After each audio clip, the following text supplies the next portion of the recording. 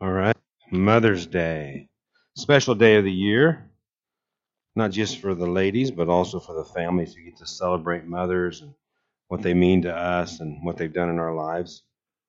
It seems like in our culture today, there's a holiday for everything, isn't there? Man, there's hardly a week goes by that there's some type of holiday.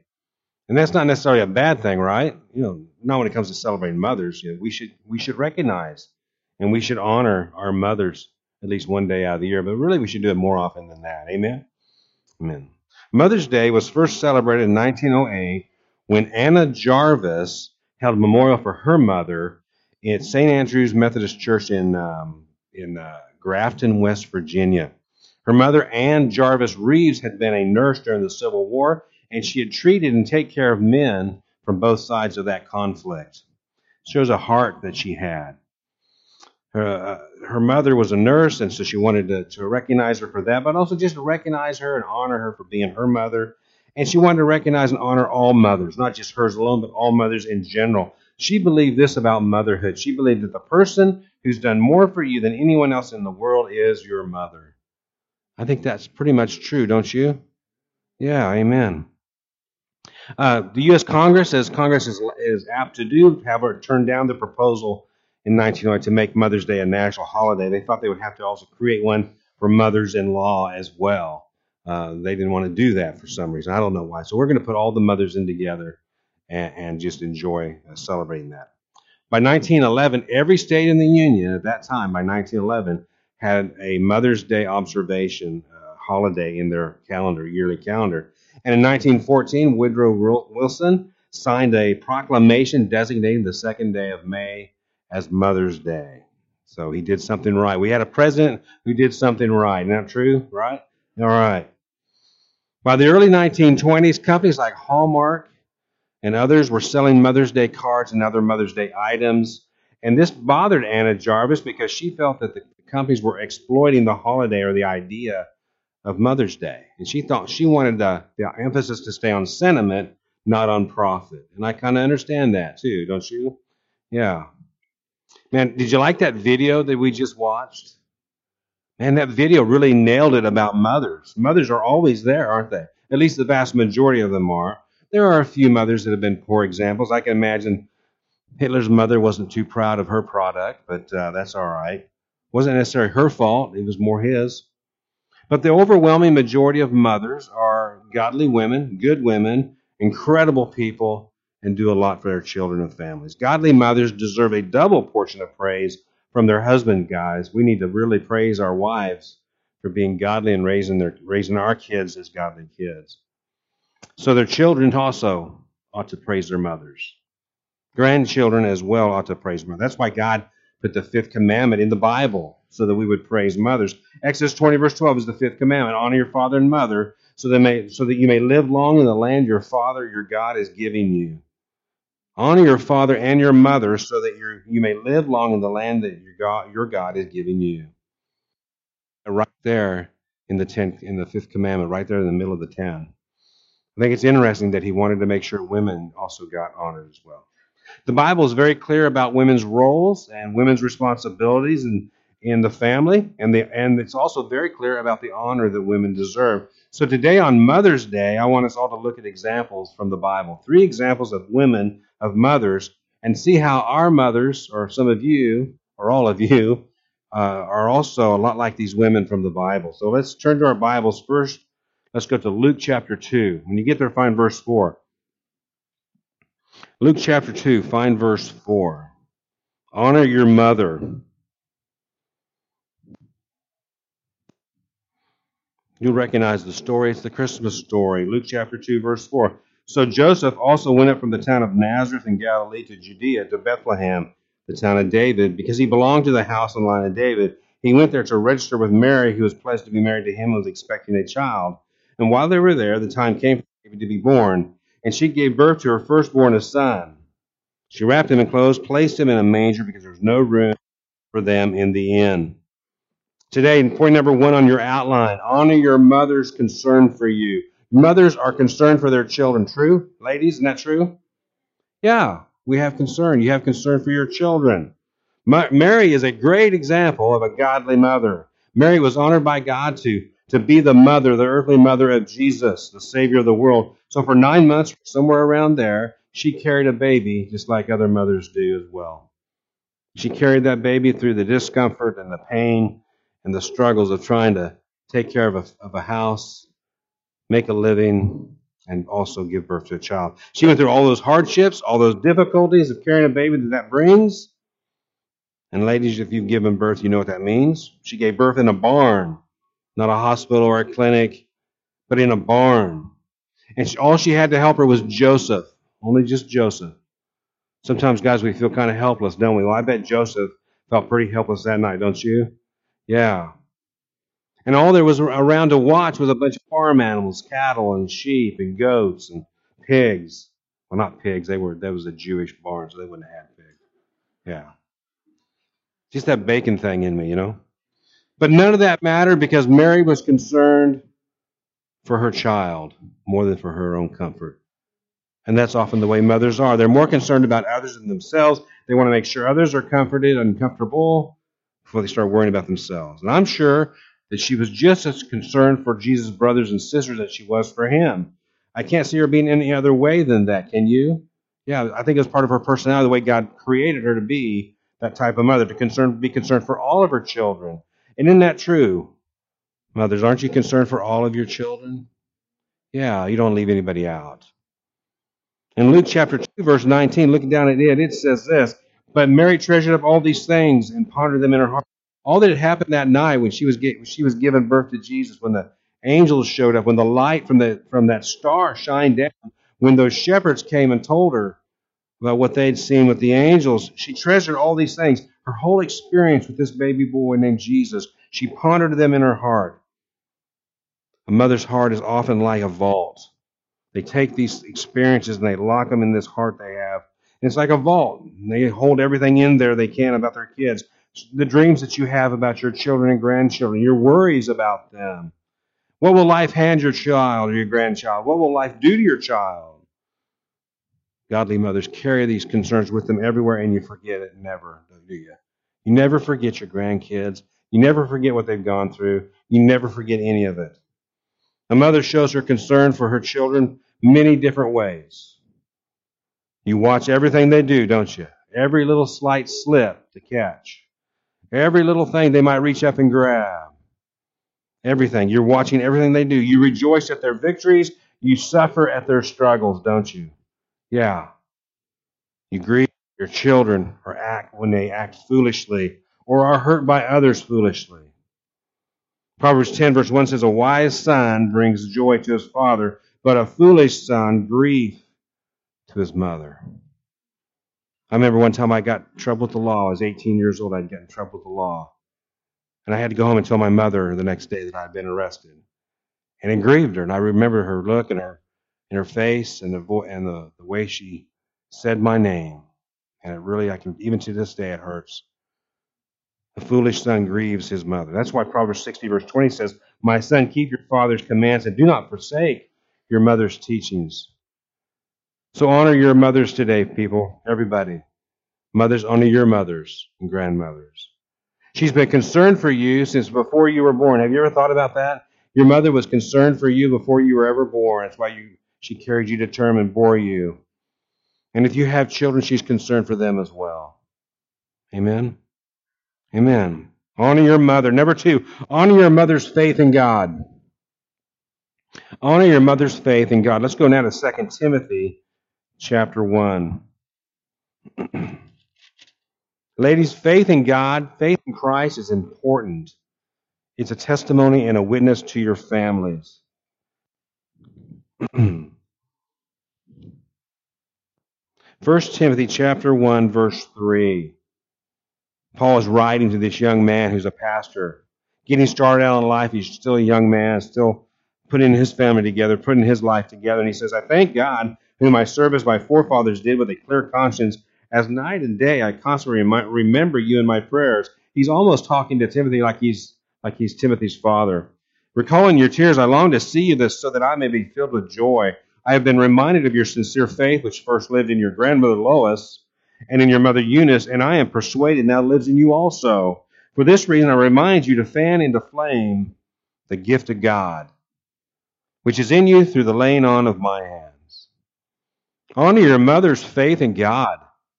If your mother is a Christian, honor her for that. And if she's not a Christian, then witness to her and pray for her. Come once, so she'll have that blessing. Now, I don't know about your experience, but it seems a lot of times, at least in my experience, it was the mother who was the first in the family to come to saving faith in Christ, to become a follower of Jesus. That's what happened to Timothy. It wasn't Timothy, wasn't his father, it was his grandmother and his mother. Look at verse 4 and 5. Recalling your tears, I long to see you so that I may be filled with joy. I have been reminded of your sincere faith. He has faith in Christ and in God, which first lived in your grandmother Lois and in your mother Eunice. And I am persuaded now also lives in you too.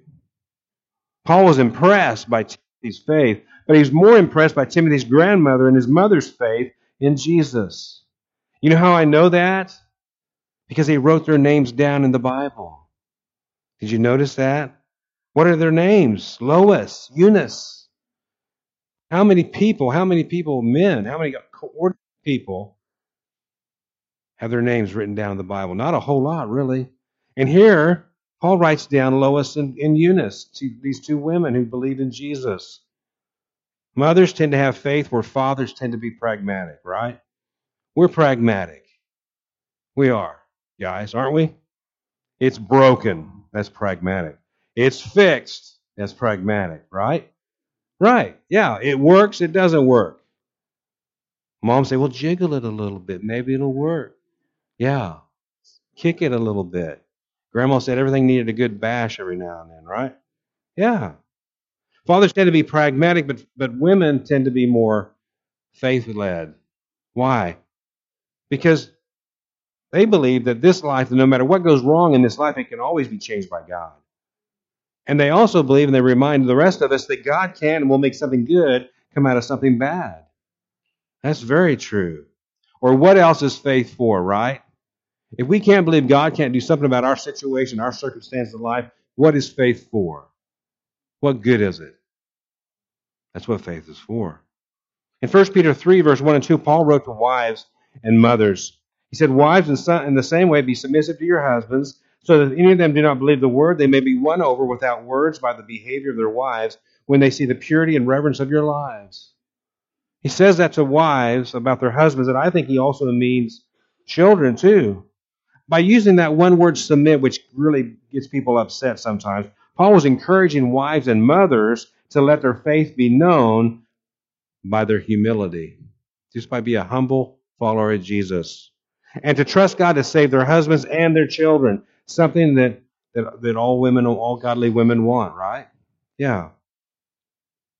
Sometimes that's all a mother can do is to trust their husband and their children to God and let God do the rest. And simply live by her faith in Christ, trusting her family to God. Ladies, if you have a family member that's a struggle, that's not close to God at all, don't give up. Keep your faith, right? Keep your faith. God can save them.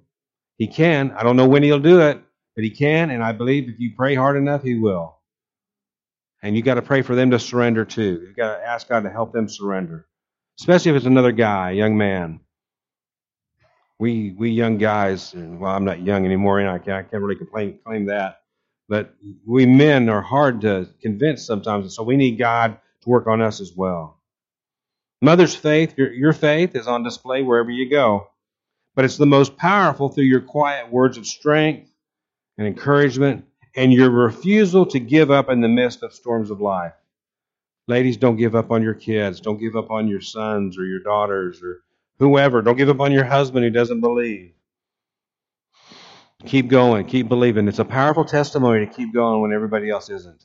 So keep going. Pericles was a Greek general who lived about 500 years before Christ. He lived in the city of Athens. He was a general. He was a philosopher. He was a part of the Athens government. And he spoke about something and said something about just our legacy. And he didn't say this to women so much, but I think it fits women as well. Pericles said, What you leave behind is not what is engraved in stone monuments. Thursday, we had a funeral. Went to the cemetery for a graveside service. There were stone monuments all over that graveyard, everywhere. Had people's names. Had some nice things said on there too. Marine Corps, World War II, U.S. Navy, World War II.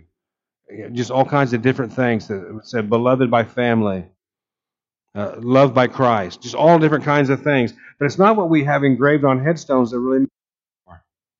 It's what we put into our children. What you leave behind is not what is engraved in stone monuments, but is woven into the lives of others.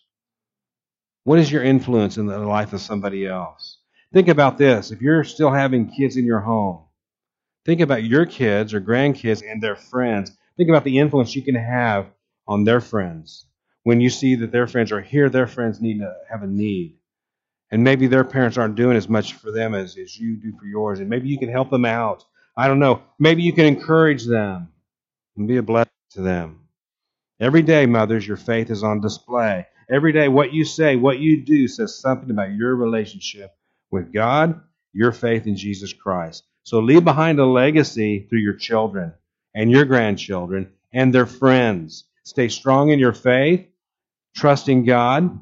Your children are watching, and they are learning from you. Believe that or not. They might not act that way or say those things, but they're watching and they're learning something from you. So keep going. Point number 3, honor your mother's servant heart. Godly women have servant hearts. Go to Proverbs 31. Proverbs 31, verse 10 and on, is a tremendous profile of a godly woman who is wonderful, who blesses her family every day. When you get to Proverbs 31, find verse 10.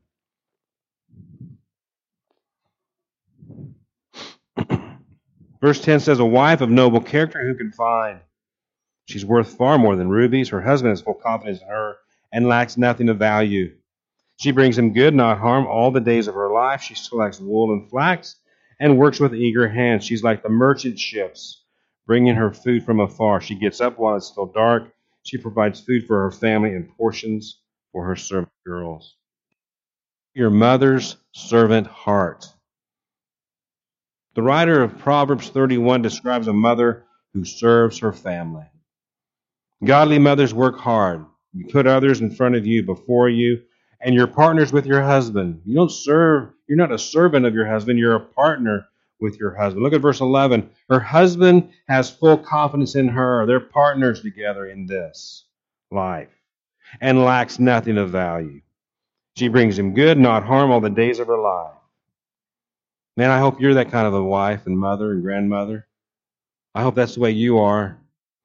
This kind of mother works with her husband to provide for the family. They're in that partnership. Their partners are co-equal together here. And she personally sacrifices a lot to meet the daily needs of her children. Look at verse 15. She gets up while it's still dark. She provides food for her family and portions for her servant girls. She even serves her servants, those who take care of her and her family. That's a heck of a standard to meet, isn't it? That's a high standard. Mothers like the one here in Proverbs 31 deserve a day to be appreciated, a day to be thanked for their work and sacrifices they make for their children and their families. So today, be sure to remember your mother. If she's passed away, like mine years ago, thank God for her. Just say a quick prayer, some type of prayer someday. Remember her. Never forget her legacy. Never forget her faith. Where do mothers get this kind of love for their children and their family? It comes from God. It has to. It can't be. We're not strong enough in our own selves to be this way. We need God. And God loves every person. Did you know that? God even loved Hitler. I hate to, I know it might offend some people, but he did for a while until he got so bad he couldn't love him anymore. And then he left him to his own fate. But God loves everyone, even though he knows they'll grow up and they will abandon him. They'll run away from him. Even though we all disappoint him through our sin, he still loves us all. And God is like a mother who's concerned for her children. Like mothers God shows unconditional love. And He wants a relationship with us. He wants a relationship with you. Maybe today you don't think that, but He does. In Isaiah 49, verse 15, can a mother forget the baby at her breast and have no compassion on the child she has born? Though she may forget, I will never forget you. God says, look, there might be some mothers out there that will forget about you, that won't care for you in the long run, that will give up on you, but I won't. I'll never forget you, God said. Never, ever. So as we come to the end of today's service, remember, honor your mother and father. Honor your mother. And remember that God loves you even more than she does. And she loves you a lot. God wants you to know Him, and He's waiting to just pour His blessings and His grace into your lives.